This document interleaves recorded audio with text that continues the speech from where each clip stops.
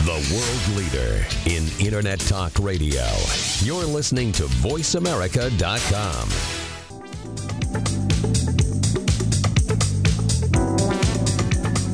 Hello, and we are back broadcasting live from the NAB Show 2016. This is Lori H. Schwartz, your tech cat. And we've got some more great people to hear from. So I've invited my guest host for the show, really, Jeanette DePatty, who is Propeller Head, who is a great tech writer and a tech teacher. And she's going to guest interview Tom Pitts from True Anthem so we can learn more about what True Anthem is up to. So I'll toss it over to Jeanette. Thanks, Lori. So, Tom, this is a little bit of a surprise interview for you. We're very glad that you were able to take time out of your very busy schedule to be with us today. Yeah, no problem. Thanks for having me. Sure. Can you give us a brief overview of what True Anthem has to show in the Sprocket Pavilion this year? Yeah, we're really excited to be here exhibiting as part of Sprocket at the NAB show. We've built a solution for social media, and our solution is designed specifically for publishers. Okay. So people like broadcasters are a great fit for us. Mm-hmm. And our solution, it combines data to help distribute content to social media in a way that maximizes traffic and engagement for publishers while minimizing the amount of time they have to spend scheduling posts and being on top of their news feeds all day. Because we think people should be developing content, doing things only humans can do. So we've developed this really unique automation to kind of help the editors, do more creative, fun things while still having a great social presence for their content. Cool. So give me a brief idea of how does it work. Is it a software as a service model? It is software as a service. Publishers install a little bit of JavaScript on their site, and that lets us... tell us what JavaScript is. It's a little bit of code on the front end of their website. Uh-huh. And this code allows us to index and kind of, take in all their content. Okay. And then we also connect their social accounts to our software. Okay. And then we score all of their content in real time. What do you mean by score? So we use a bunch of signals based on the traffic happening on their site and traffic in social media and trending topics going on in social media. And all of these signals are used to calculate a score that predicts the success of content for publishers. So it gives you an idea before you even post what's going to be a hit and what's not going to be a hit? Exactly, yeah. So, at any given time, a publisher may have multiple articles that could go out to their Facebook or Twitter feeds. And we'll tell them the best article at any given time that we think is going to be engage with their audience. So is that based on what's happening in the world, what's trending in social media space, or what's the metrics based on? It's based on what's happening on Facebook and Twitter and, their trending APIs. Yeah. But it's also based on the site traffic at any individual publisher's site. So we take a look at where the traffic is coming from, whether it's accelerating, and we use that to make a prediction on which piece of content is going to perform best. So what if you're like an intense procrastinator like me, like a massive procrastinator, and you don't have 8 articles ready to go? Can it give you a sense of what you should write? We're not really in the content creation space. We're in the distribution space. Okay. So we're working with really high volume publishers. I see. And that's where our best fit is. So people that have dozens of articles each day, or a really big archive of evergreen content. Okay. And if they have a large archive of evergreen content, we can help them unlock the value of that content by telling them this piece would work really well right now on social media. Okay. So what can you tell us, like, one of your big clients? We're working with both Hearst Broadcasting and Hearst Publishers, so the magazine side. Those are pretty big companies.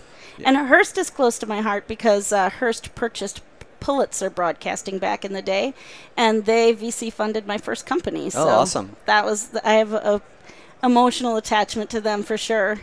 So what do you see are the big trends happening right now in social media? What do we need to be aware of? Yeah, I think, we're at a time right now where content is at an all-time high. People are developing more and more content. Some of it is just funny, GIFs, I should say. That's like one of the great internet debates, right? I think it's GIF. You call it GIF, and I call it GIF. You call it Linux, and I call it Linux, right? Yeah. But, also long-form content, there's more content than ever before. And at the same time, distribution channels are multiplying. Facebook just announced bots for Messenger last week, and Yeah. publishers are experimenting with sending out content through Facebook Messenger. Snapchat has a Discover platform. Instagram's big for a lot of content creators as well. So at the time that content is at an all-time high, the places where you need to put the content are also at an all-time high. So, I mean, do you think that discoverability is like a really big problem right now? I think so. I mean, different social platforms require different amounts of editorial input, and different amounts of packaging. So, not every piece of content is getting everywhere today. And, your audience is fragmented. And, when something's trending, you want to put your content in front of the audience at the right time where they want to receive it. But it's getting more and more manual for these publishers. So that's why we built this technology to help them kind of maximize the reach of their content. So does your Java tag also allow you to track how your content is doing in the marketplace once it's been distributed, or is it mostly just to tell you where to put it? We have our software solution does have an analytics and reporting section, and that will rank, your best performing pieces. It'll show you trends over time, how many pieces of content you're posting to each platform in a given day or given week, and the success of that content as well. Very cool. So, have you seen anything here on the show floor that was super exciting to you personally? Just the Sprocket. I mean, the VR pavilion is right next to us, so you can go geek out over there. And I think just watching people experience VR for the first time is kind of as fun as experiencing it for the first time. So you're seeing a lot of VR virgins over there? I think so. Yeah. That's a whole different thing. You can just tell when they take the headset off, their mind is blown. Mind blown. Period. Drops mic. So tell us a little bit about being in the Sprocket Pavilion. What's that like, and what's that all about? Yeah, so Sprocket is a collection of startups. We joined together, and Sprocket organizes us to be at NAB. And we get to, there's corporate sponsors, and then there's startups. And we get to connect with each other, and then we get to be here and connect with everyone else here at NAB. And it provides a really, nice way for startups to, get some of the attention that NAB has to offer, and also to network with investors and corporate people that are potential clients. So sure. It's been really good for us so far. So is this your first NAB? It personally, it is my first NAB. Our CEO Chris Hart was here last year, but this so is my you were first. an NAB virgin as well before this. So correct. It's surprising how massive everything is. Yeah. Here. There's a lot here to see. Has there been anything that's been a big surprise for you here at the show? I just really have been enjoying seeing all the other Sprocket startups and what other companies are working on. And yeah, tell the truth. There's only like 4 people in your company here, so you don't really get to leave the booth like ever. Oh no, we rotate in and out. My friend over here, Will's been doing a good job of manning the booth when I'm gone. So. Oh hey, Will. Good to see you. So, so have you found any place awesome to eat here at the NAB?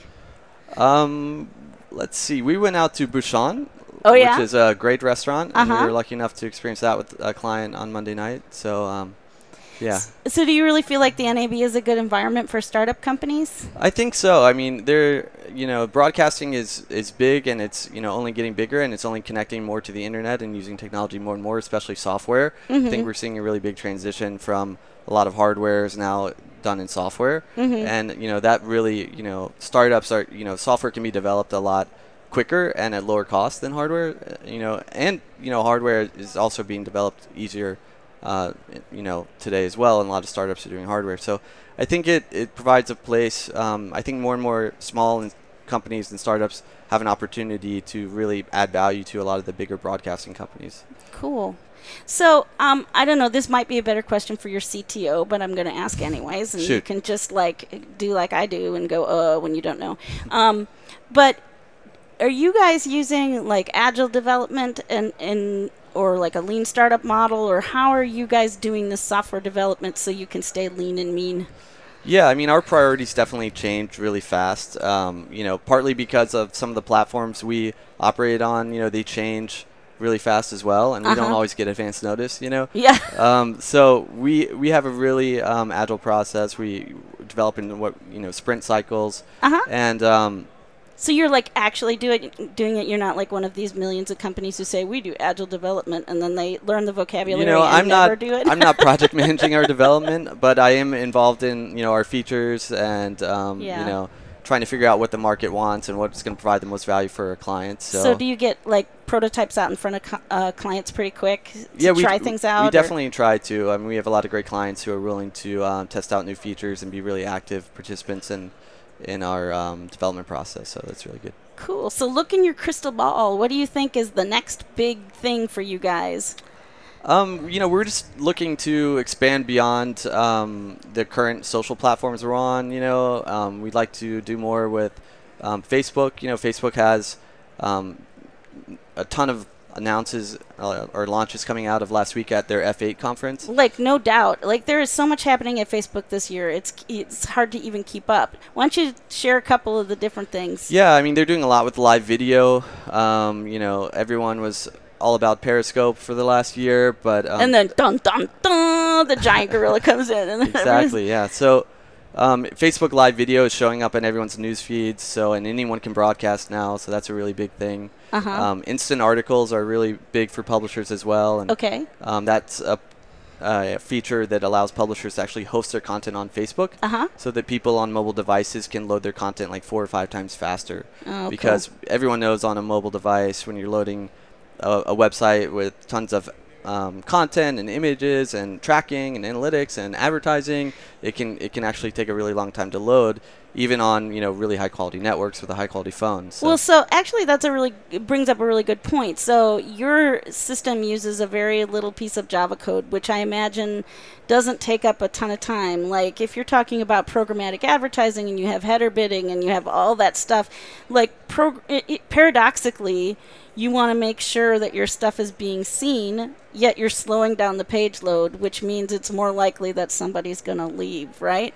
Yeah, and we're seeing, the trend for the longest time was more and more tracking and more analytics, and, we're a little bit guilty of that because our product runs on that. Sure. But we're seeing the opposite trend kind of now with Facebook Instant Articles and accelerated mobile pages, which is an initiative coming out of Google, which Twitter's involved in as well. Yeah, so it's kind of like a balancing act, right? Because you want to know, but you don't want your knowing to make it so slow that people won't stay. Yeah, so it's an interesting dynamic that publishers are still trying to work out, whether putting their content on these other platforms is the right choice for them. Both from it obviously is a good choice for performance, but the monetization question is still kind of open for them. Yeah, that's always the trick, right? We make all this content, and someday we'd like to presumably get paid. Yeah, right? Exactly. Well, you have anything else you want to add for us today? No, I think that's it. I want to thank you for bringing me on, and Sprocket. It's been a really great experience. So.